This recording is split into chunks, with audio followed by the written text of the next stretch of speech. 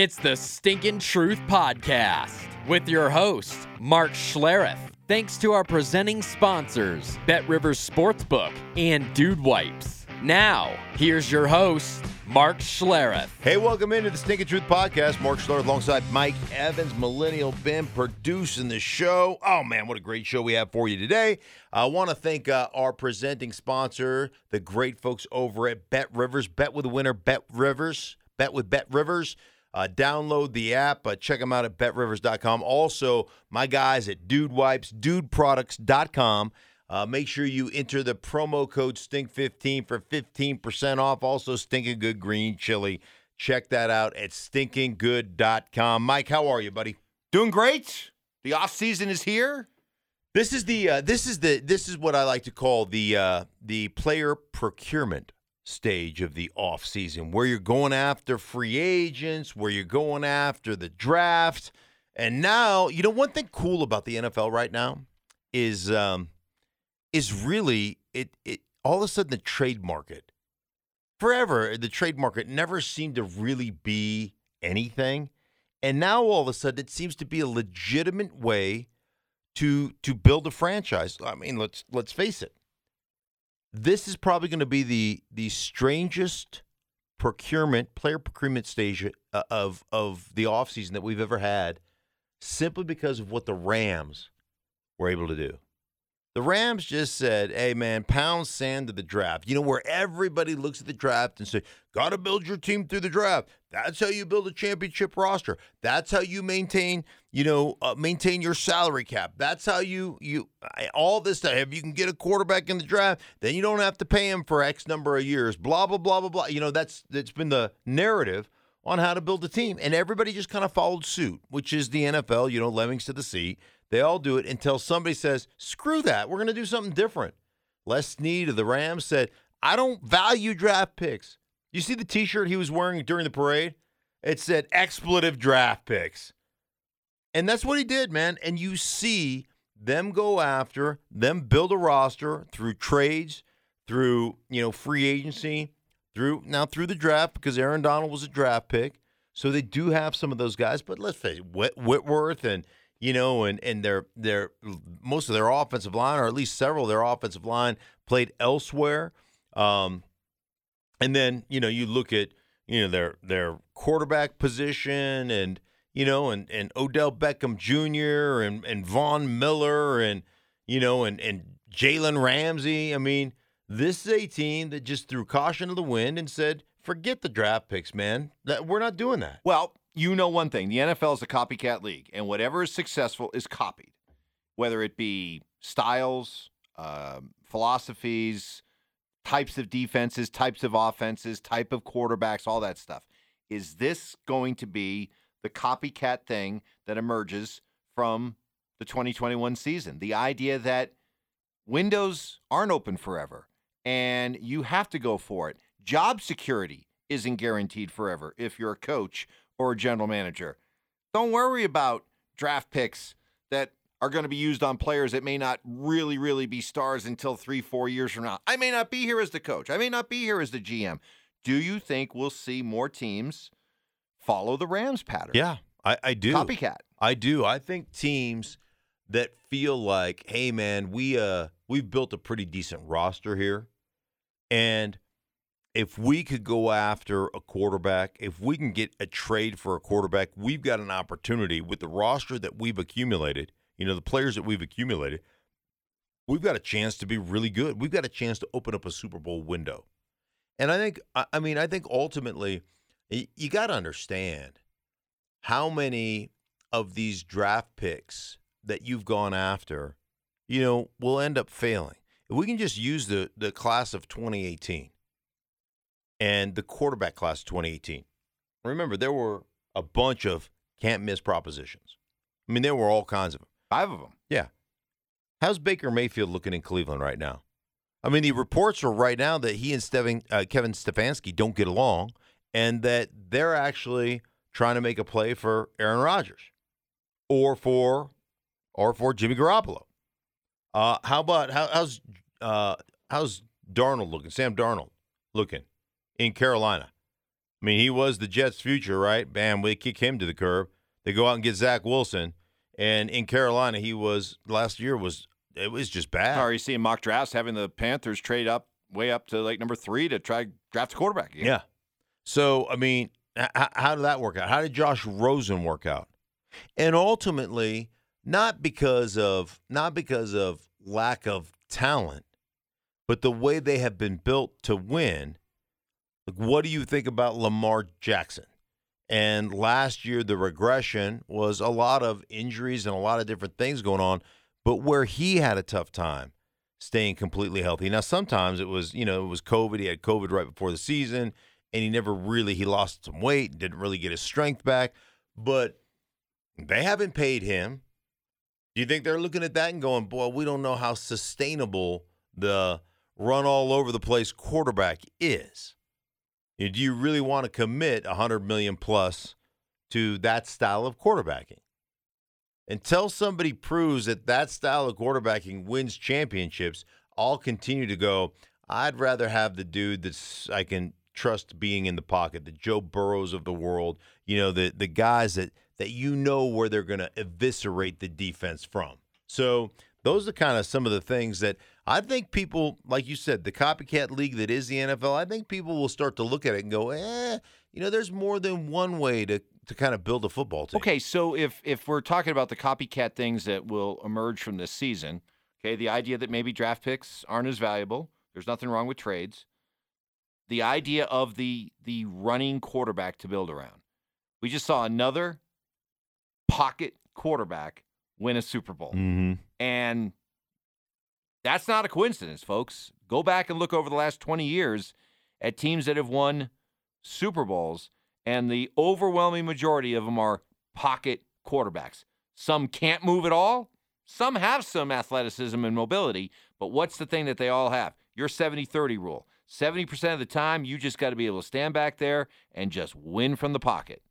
And Matthew Stafford's another one of those 70-30, 80-20 type guys, right? So for the Lamar Jacksons, for the Kyler Murrays of the world, what's their future?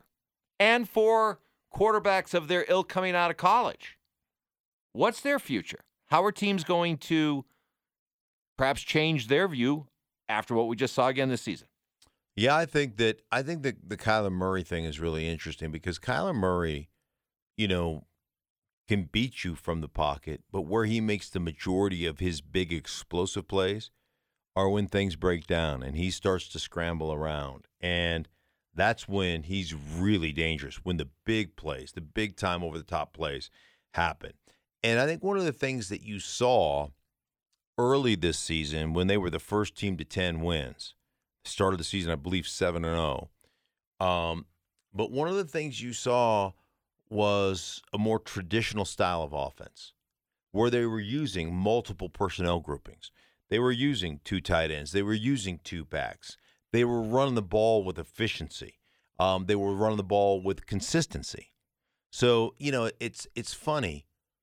Go back to the Super Bowl, Mike. You look at the Rams. They averaged 1.9 yards per carry. 1.9 yards.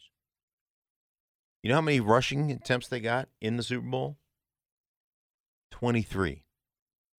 You show me one other coaching staff that will have that putrid a running game and still get 23 attempts. It just doesn't happen. Why? Why did it happen? Because they understand the value of slowing down a pass rush. They also understand the value of the play action. And let's face it, the play action pass stuff for the Rams, they made money on the play action game. The first touchdown to Cooper Kupp was based off of play action. And bam, he runs a corner route. Cornerback on that side sucks up on the play action, flips it over the top for an easy touchdown. And people are like, well, why are you playing the play action? You're only averaging 1 yard, a little over 1 yard per carry. Why?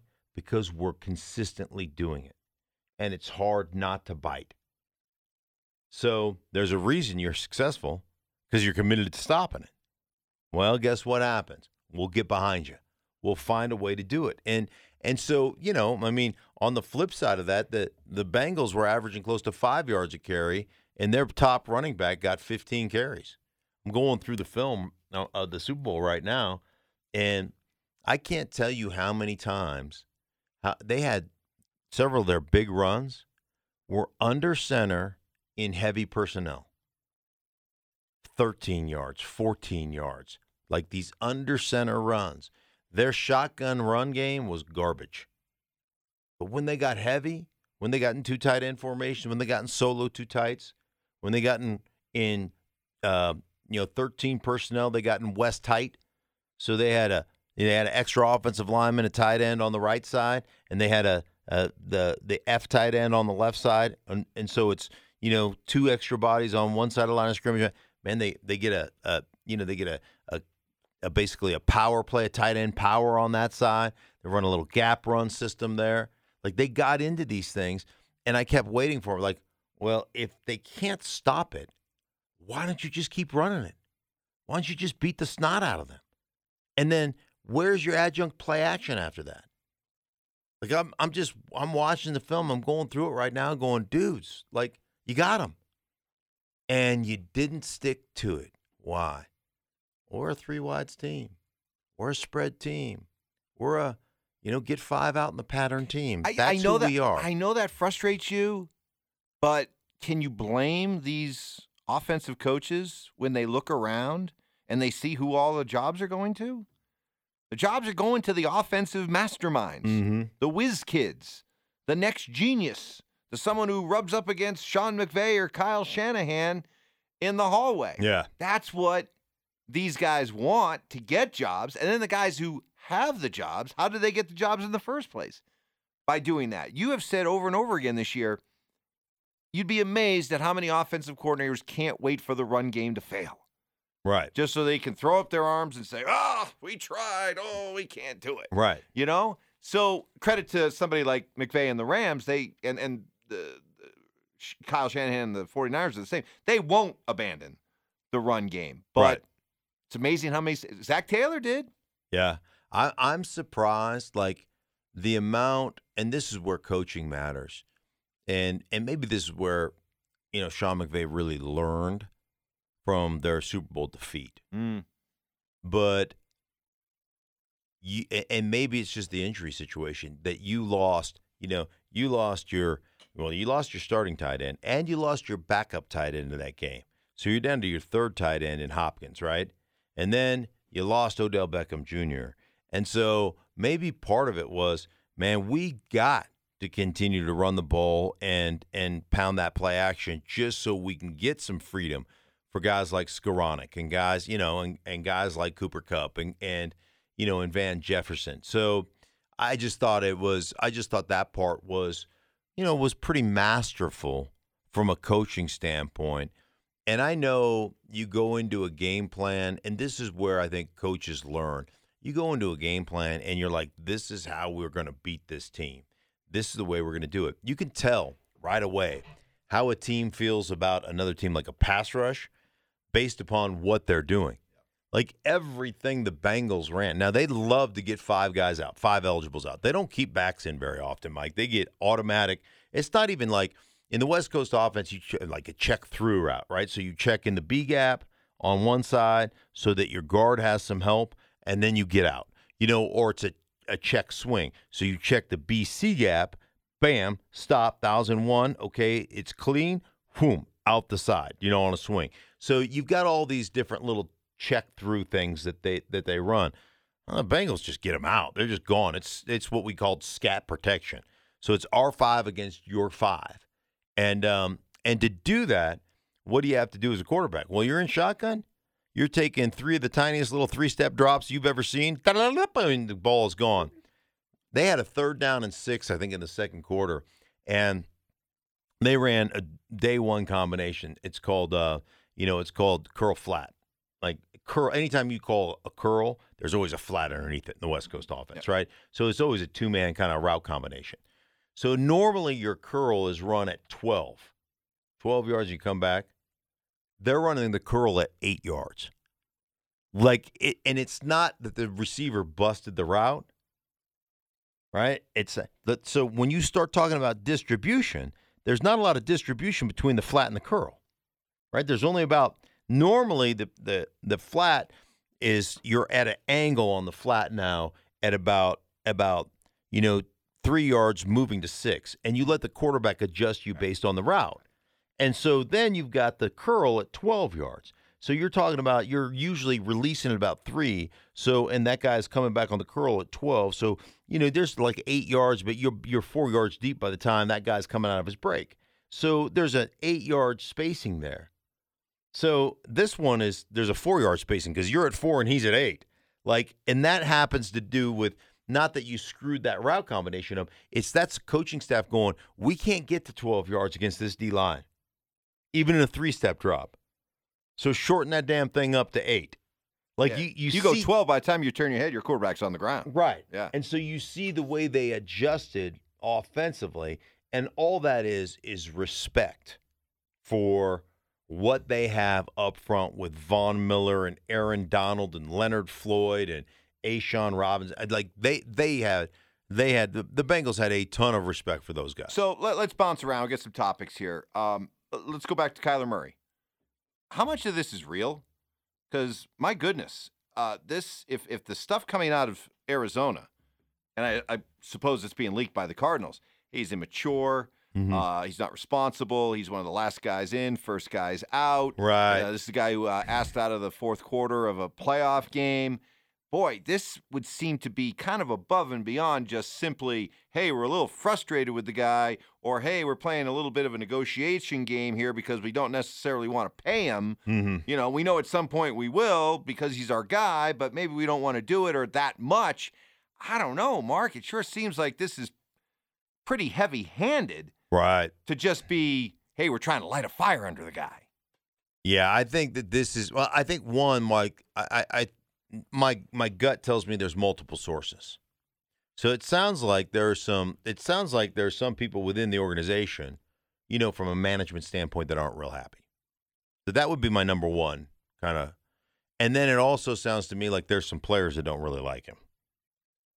Now, if you go back to Philly a few years ago, when Carson Wentz's relationship with the Philadelphia Eagles started to sour, and then he had the whole 2000, I think it was the 2020 season where he was just awful in the 2020 season. But it started to sour when Carson, after they won the Super Bowl, probably 2018, just leaned on nothing but Zach Ertz, the tight end.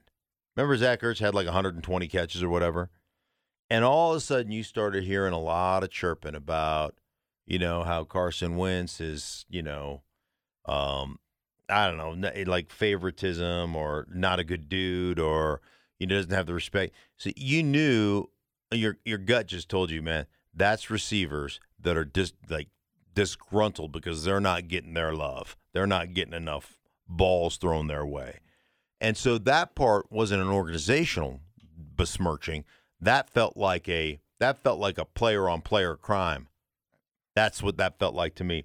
This feels like a little bit of both. Like the whole immature, last in, first out, that conversation feels to me like players that are a little bit or immature and selfish or whatever, conceited. That sounds like players that aren't real happy with him. We're putting the work in and he's not, type right? thing? Like, hey man, the guy is like acting like a prima donna. Because as a quarterback, here's the things that you have to understand. And I've had conversations with young quarterbacks about this. I've had a couple just over the years, guys that I've had relationships with, and I had one in particular ask me to mentor him. And as a quarterback, and I always said this to young guys. It's not fair, but it is what it is. Like, you're going to get the lion's share of the credit at all times because that's what we do. That's what the media does. That's the way it works. You've got to deflect 100% of that credit, and you got to throw it to your teammates. Deflect it all. And I go, you're going to get 100% of the blame when things don't go right, even when it's not your fault, even when a receiver runs the wrong route or is 3 yards short on a route, right? It's going to happen. And you got to own it. You got to just eat it. And you got to understand that that's part and parcel. That's why you get the big money. That's it's part of what it is. The other thing is, honestly, Mike, you got to be the hardest worker. When it comes to preparation, you got to be the hardest worker. You really do. And if you're not, people are going to look sideways at you. That's the expectation in NFL, fair or unfair, it doesn't matter. That's what the expectation is. And if you're not doing those things, or you're pointing the finger in meetings like, well, that receiver was what, it's not your job. You can't do it. And if you do it, people are going to resent you. You look at Kyler Murray. I mean, that dude is the face of the franchise. That dude's got the big Under Armour. He's got Arizona trucks with his face plastered all over him for body armor. The drink. I mean, he gets the endorsements. He is the man. He is, the chosen one. And if you don't understand the responsibility that comes with, players will resent you. They'll be mad. So there feels to me like there's some organizational questions there, but it also feels like there's some player-on-player crime. That's just and I don't have any idea, but that would be my assessment of the situation. Wow. Okay, then what's easiest to smooth over? The front office's view of you, or the teammates' view of you? What's easier to fix? Yeah. I will tell you that, like, a lot of this feels to me like the initial, just kind of some of the initial issues, and it's always, to a degree, it's always money. It feels like Kyler Murray wants a new deal after 3 years and after they get to the playoffs. And remember, when they started off, what were they? They were 4-12 and then 8-8. Now, whatever, they're 10-7 or whatever they were, right?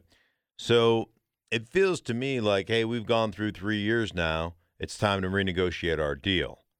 And the Cardinals it feels to me like the Cardinals are like, well, wait a minute. Now we were having this great season, and then all of a sudden we lost 5 of our last 7 games, and it doesn't feel like it's time to make that commitment yet. We're not quite sure. We want to take a hard pause on the contract talks, and then feelings get hurt.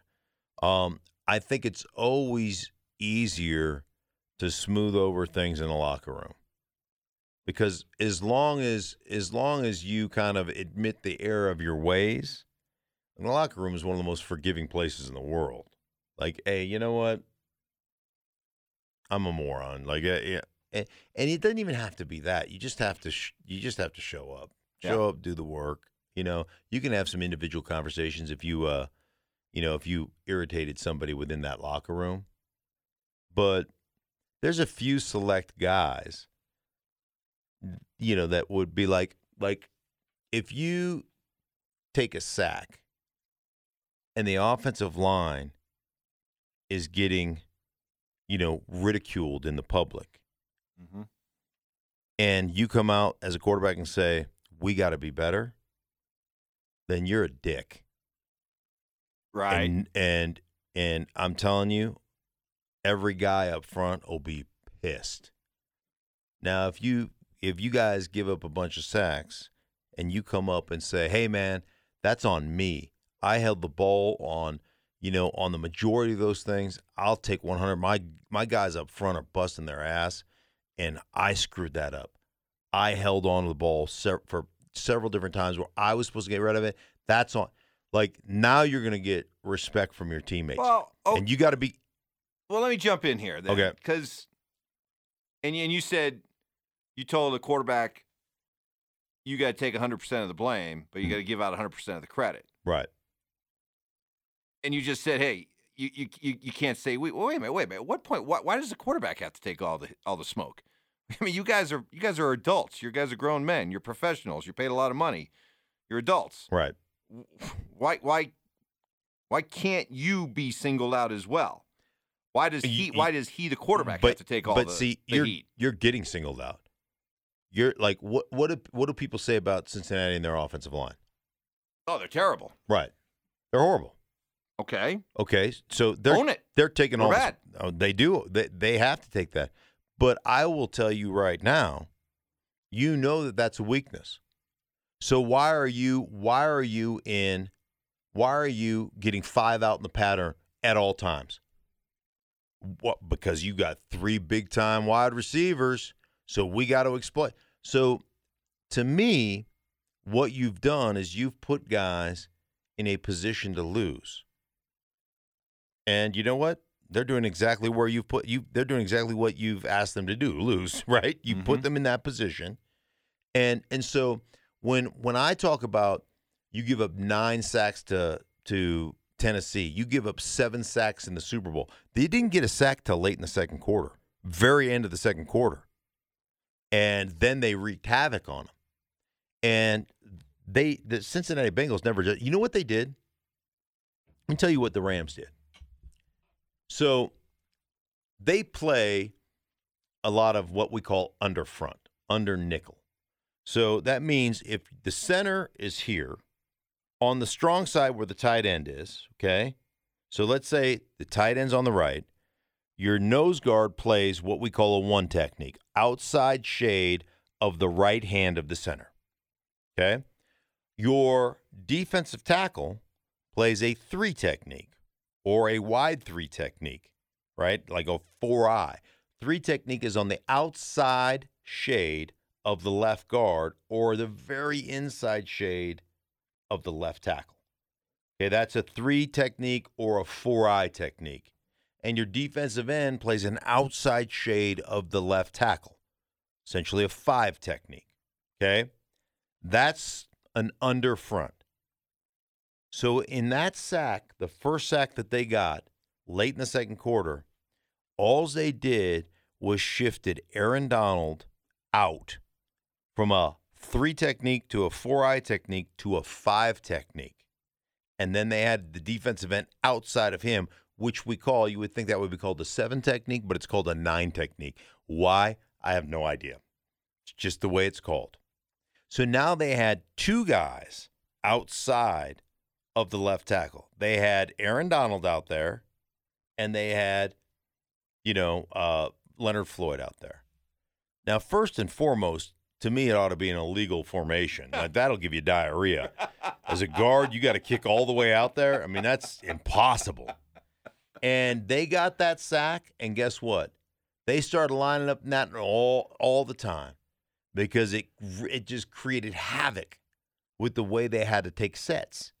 And it created soft sets, and it created pressure, and then they started running games with it, and they had to run way out there, and then they're getting picked by the inside guy on games.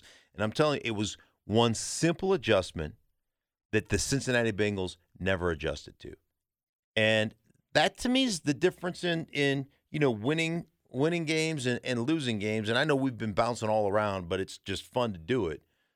Well, so this is awesome because, I had like 4 or 5 more things that I thought we'd get to that we never did, which is why we do a couple of these podcasts every week. Yeah. And because the NFL's offseason is so much fun, we have time to get into all this stuff, in detail. But I should have known your tendency to just ramble. Man, because I should have known because you watched the Super Bowl film. I've been digging through you're tape. Addicted to it, man. I can't help myself. You are addicted to this stuff. And you can't wait to share what you watch. Right. All right, for everybody involved in the Stinky Truth podcast, for Mike, myself, for Millennium Ben, thank you so much. Want to thank our presenting sponsors, the great folks over at Bet Rivers. Bet with a winner, bet with Bet Rivers. Download the app. Check them out at betrivers.com. And my dudes at Dude Wipes. Dudeproducts.com or enter the promo code STINK15 for 15% off. And don't forget, Stinking Good Green Chili, stinkinggood.com for all your green chili needs. For everybody involved, thank you. We'll be back with you next week.